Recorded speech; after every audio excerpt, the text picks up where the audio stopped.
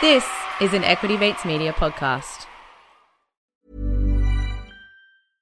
Imagine the softest sheets you've ever felt. Now imagine them getting even softer over time. That's what you'll feel with Boll & Branch's organic cotton sheets. In a recent customer survey, 96% replied that Boll & Branch sheets get softer with every wash. Start getting your best night's sleep in these sheets that get softer and softer for years to come. Try their sheets with a 30-night guarantee. Plus, get 15% off your first order at bollandbranch.com. Code BUTTERY. Exclusions apply. See site for details.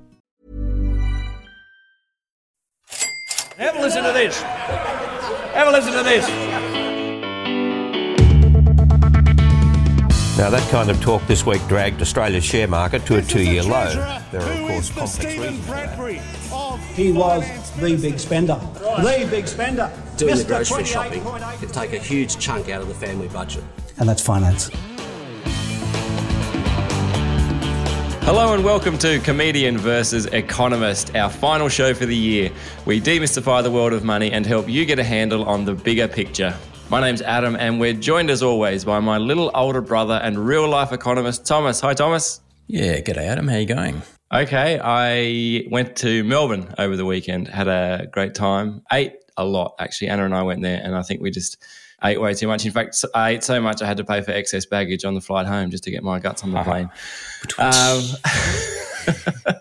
But I did get home only to discover that I now have COVID as well. So, Thomas, you'll have to provide all of the expert commentary today and analysis. I hope you're up for that. I'm sorry, but you're gonna have to bring it today.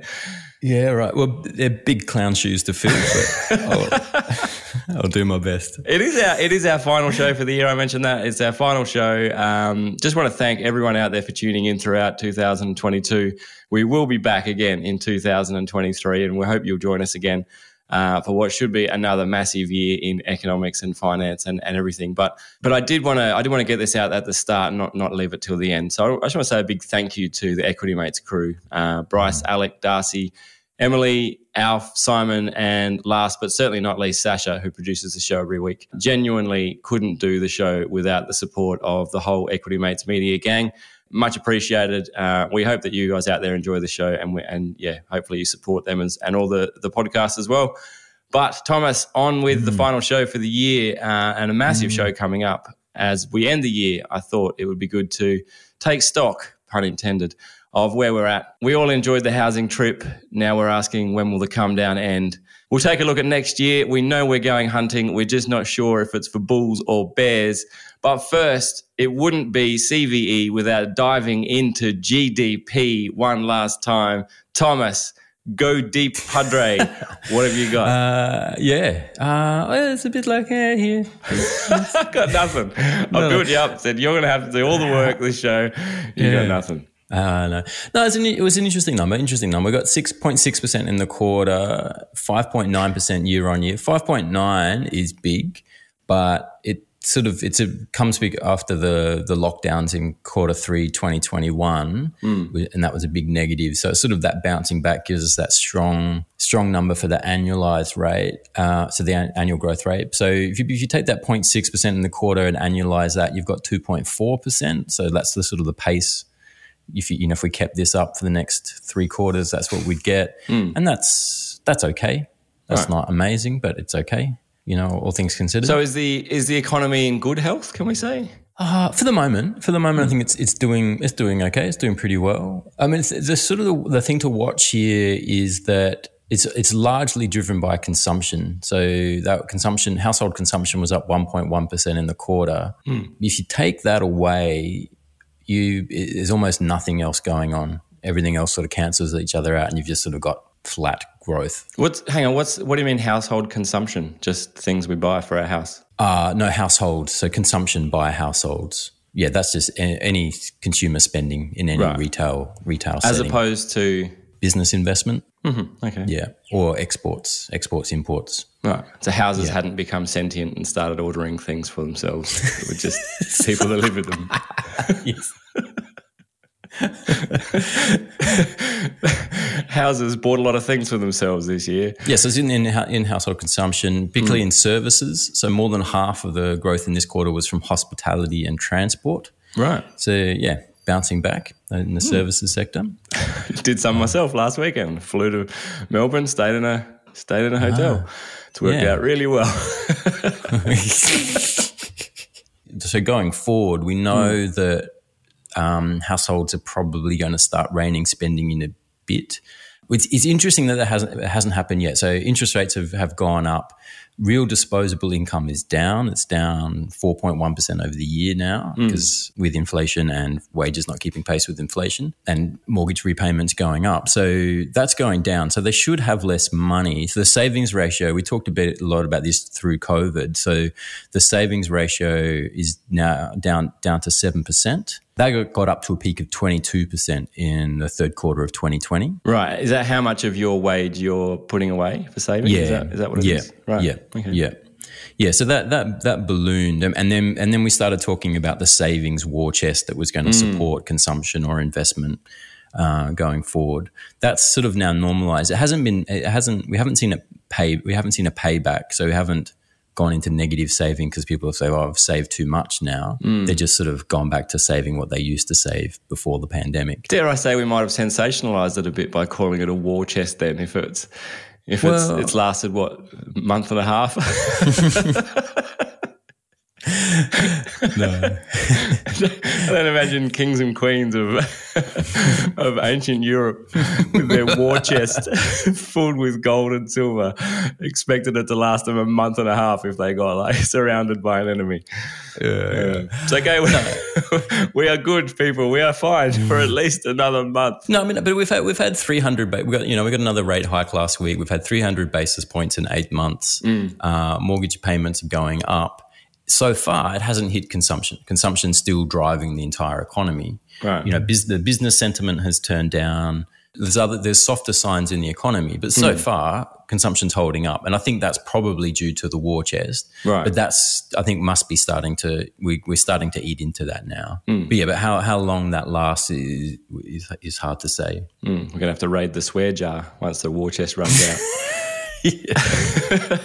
So, any other standouts? The other thing that jumped out for me is what happened with the net exports. And we covered this last week. We're talking about the price cap on gas and coal. That got announced on Friday. So they've now got a price cap come in of $12 a gigajoule for gas compared to a futures price of about $30 now. And coal's capped at $125 a tonne versus about $400 now. So that should have some impact. There's still a lot of detail to be worked out, but that should sort of be working.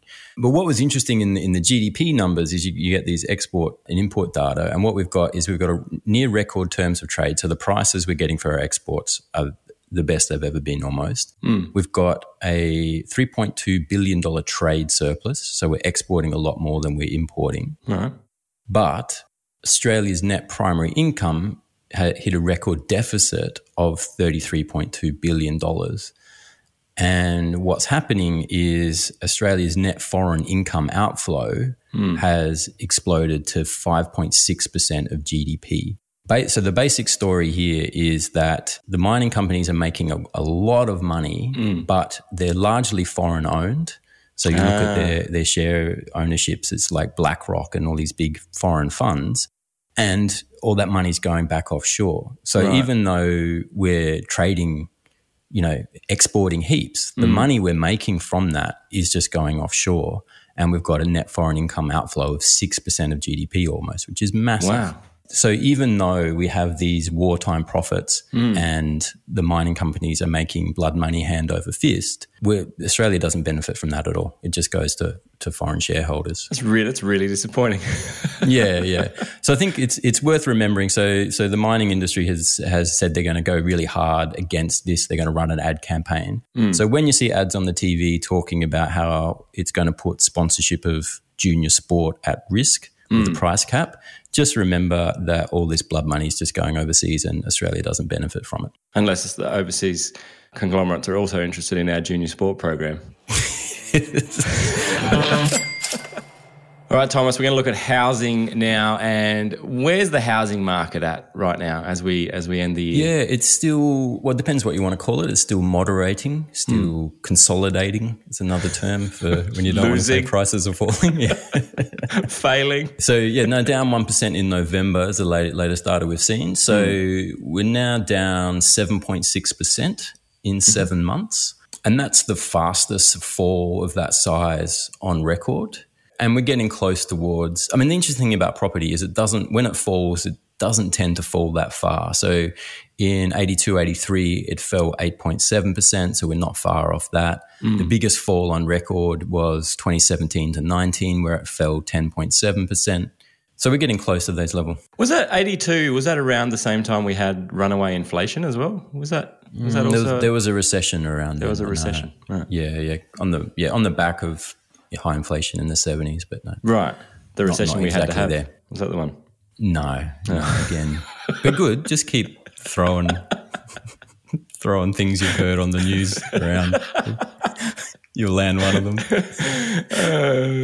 Right. No, that was the 90s recession.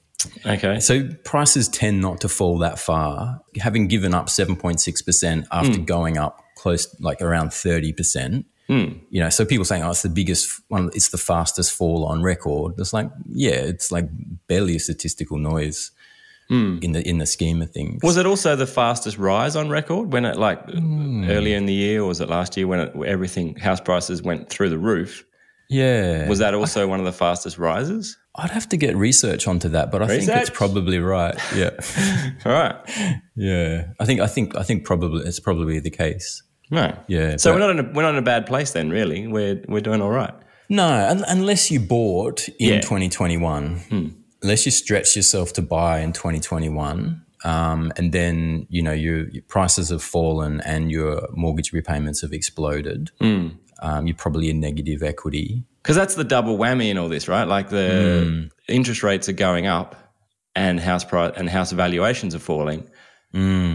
So yeah. You're a bit stuck. Like you can't sell without losing a lot of your you can't sell, and you struggle to make your payments. Yeah, right. it's a bit of a bind, but it's a relatively small proportion of the market. Like total housing stocks owned by people in negative equity now. Right. So yeah, and are they going to keep going down prices, or like that seems to be plateaued?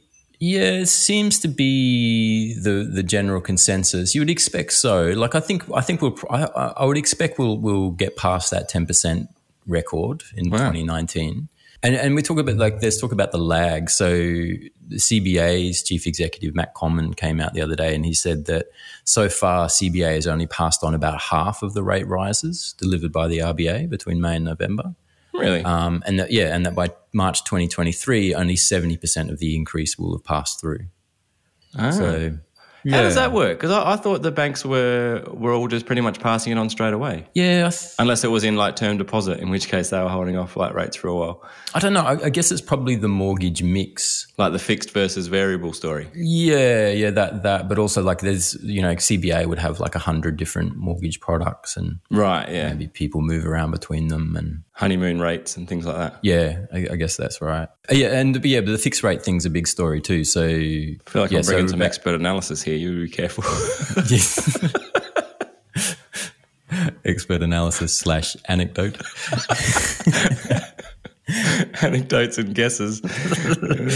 About 35% of outstanding mortgage credit is on fixed term rates, and about 2/3 of those are due to expire by the end of 2023. So there's still a lot of people who fix rates at super cheap rates who haven't seen that go up yet. Right. And when they do, sometimes I saw someone say that in September 2023, if you're coming off your fixed rates, then your mortgage repayments are going to go up by 70%. Yeah, so big jump. So the real question, and we've got talking about 35% of the mortgage market going to be doing something like that. So the real question is, are households prepared for that? The question is sort of like with the consumption story is, are they cutting back spending now because they know their repayments are going to go up? Or are they just sort of ignoring it and just planning to deal with it when it comes, which would be interesting. And then if they do that, then they could potentially find themselves in trouble You know, be a 70% jump in your mortgage repayments. That's a big jump. On the plus side, though, as they all hear the news and everyone's like, oh, shit, then the swear jar's going to go up. All right, hey, before we get to a break, I did get a couple of listener emails this week, Thomas. Oh, we did, sorry, not me. I'm sure it was to both of us. In fact, this one in particular, I'm sure, was pretty much directly to you. But Cameron, CVE@equitymates.com, who made us feel both good by saying, "G'day, team." I have a question. Where does the extra money go that the RBA charges lenders? Do they charge lenders? What's their story? I don't think they do charge lenders. Oh, there you go, Cameron. It goes nowhere. I can't think of a context. The RBA makes money though, don't they? They lend money to the banks, don't they? No, they don't know. Well, I mean, they did. There was the term funding facility through COVID where they were lending money at cheap rates, but that was a liquidity measure. That's not normal business practice. Okay. No, and they do make money. Like for example, they stabilize the currency, so. They buy when it gets too low and they sell when it gets too high. So they're buying low, selling high, so they're making money there. Yeah, and then with the printing money and they buy bonds, through the money printing through COVID, so they would print the money, just give themselves the money, go buy bonds from the government. The government would then pay them a dividend on the bonds, pay them a return on the bonds. And so they were making money that way on the money. They were investing the money they just printed and making a return. Sounds like a sweet gig. Yeah, well, then it got better, right? So then because they're a government agency, any money they make just goes back to the government. Right. So the government was paying them interest on the bonds. Yeah. The RBA was taking that and then giving it back to the government. Right. If you're looking for a good Christmas party this year, can I suggest the RBA Christmas party? One of the best government slush funds going around. All right, why don't we take a break here, grab a quick word from this week's sponsor and be back with more Comedian versus Economist right after this. Imagine the softest sheets you've ever felt. Now imagine them getting even softer over time. That's what you'll feel with Boll & Branch's organic cotton sheets. In a recent customer survey, 96% replied that Boll & Branch sheets get softer with every wash. Start getting your best night's sleep in these sheets that get softer and softer for years to come. Try their sheets with a 30-night guarantee. Plus, get 15% off your first order at bollandbranch.com. Code BUTTERY. Exclusions apply. See site for details. I'm Sandra, and I'm just the professional your small business was looking for. But you didn't hire me because you didn't use LinkedIn Jobs. LinkedIn has professionals you can't find anywhere else, including those who aren't actively looking for a new job, but might be open to the perfect role, like me. In a given month, over 70% of LinkedIn users don't visit other leading job sites. So if you're not looking on LinkedIn, you'll miss out on great candidates like Sandra. Start hiring professionals like a professional. Post your free job on linkedin.com/people today. Welcome back to Comedian versus Economist. You can, of course, send us an email, cve@equitymates.com, or get us on social media on Facebook and Instagram. I should call out too that it seems like a long time ago now, but we did do like a Economics 101 series for season 1 of Comedian versus Economist. So if you're new to the show, if you haven't heard that, then I'm sure there's some good learnings there. So maybe get your ears around that over the Christmas break. But Thomas, talking about next year and 2023, I get a bit confused because I hear lots of commentary. Some people say it's the end of the world. You should pull all your money out of your stocks because there's a big recession's coming. Other people I hear saying, look, now's the best time to be buying and getting into the market and that kind of thing. So everyone can't be right. So I thought we'd just go through maybe some of the big themes, economic themes, and get your take on the bull and the bear case for 2023. So starting with inflation, what's the bull case for inflation, first of all? So a reference point is where the share market's going in 2023, if we're bullish or bearish.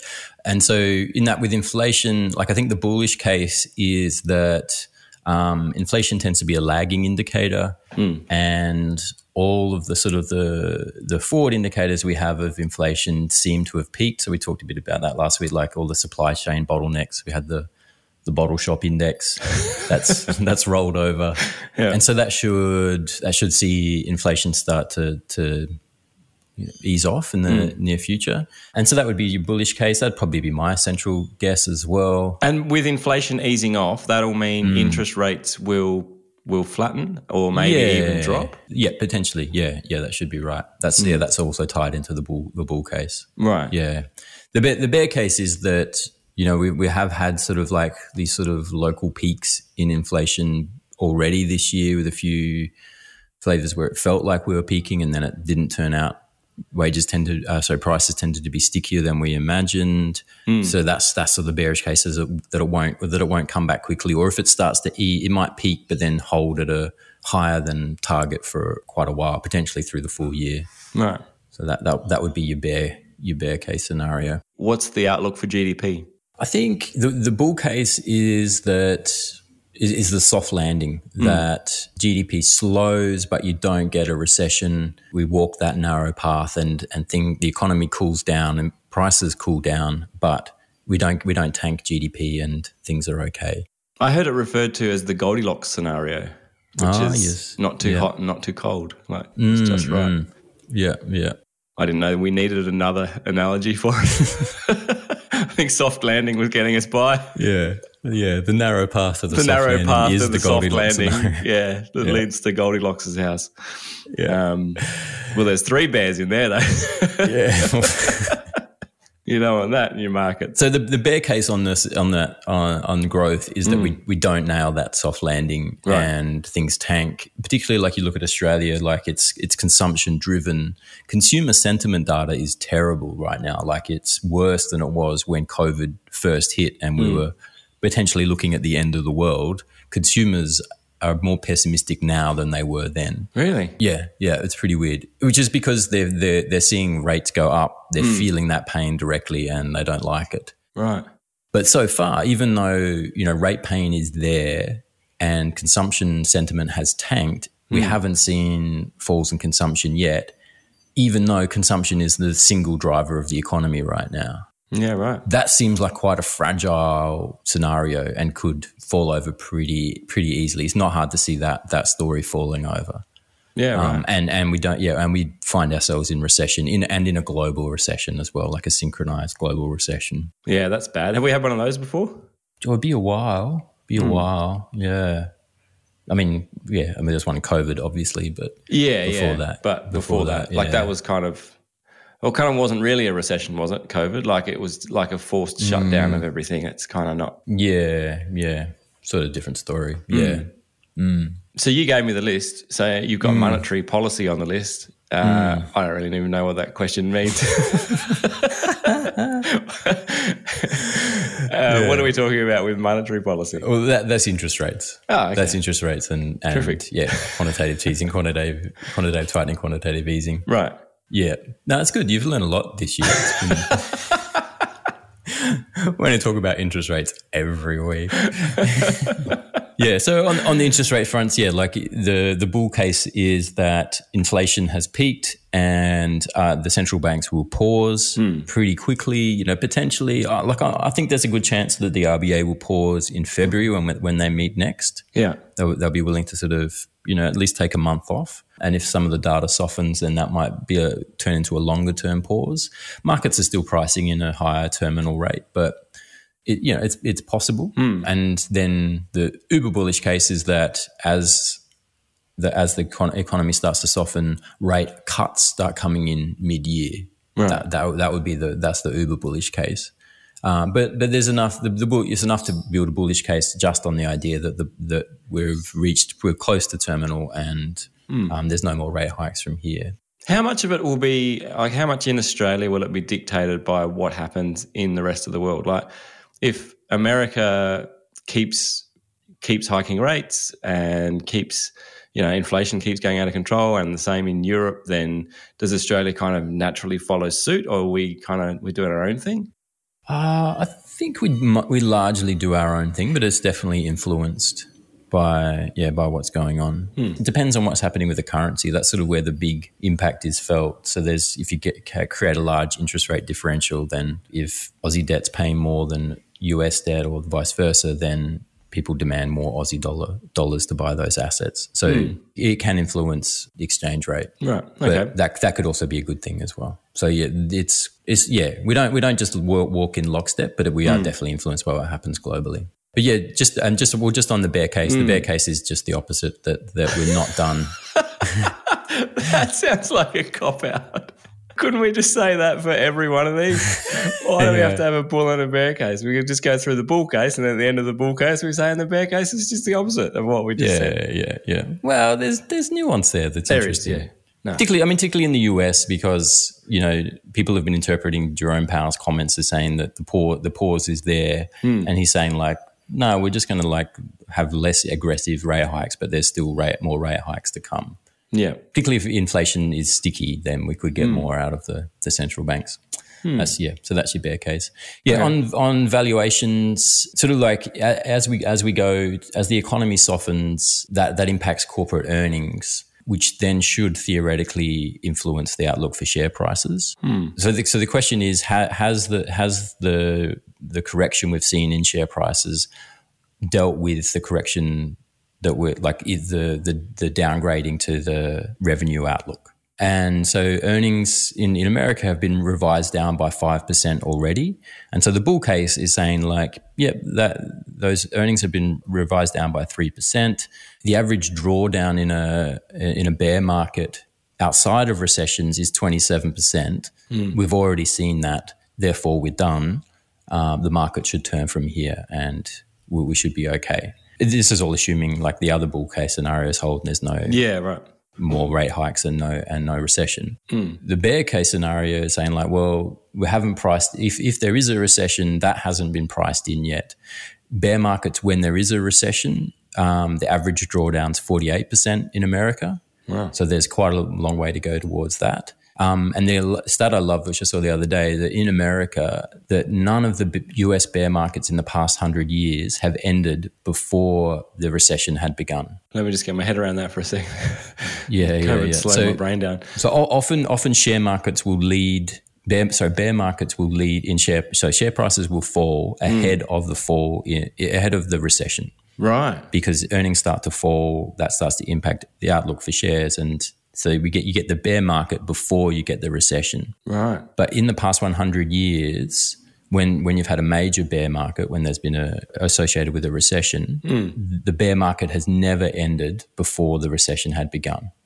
Right. Which is sort of like, so it's saying like the idea that the bear market has ended now already really hinges on whether there's a recession next year or not. If there is, there's no historical precedent. If there's a recession next year, there's no historical precedent for the bear market having ended already. I'm just a bit sick of being in uncharted water for the last couple of years.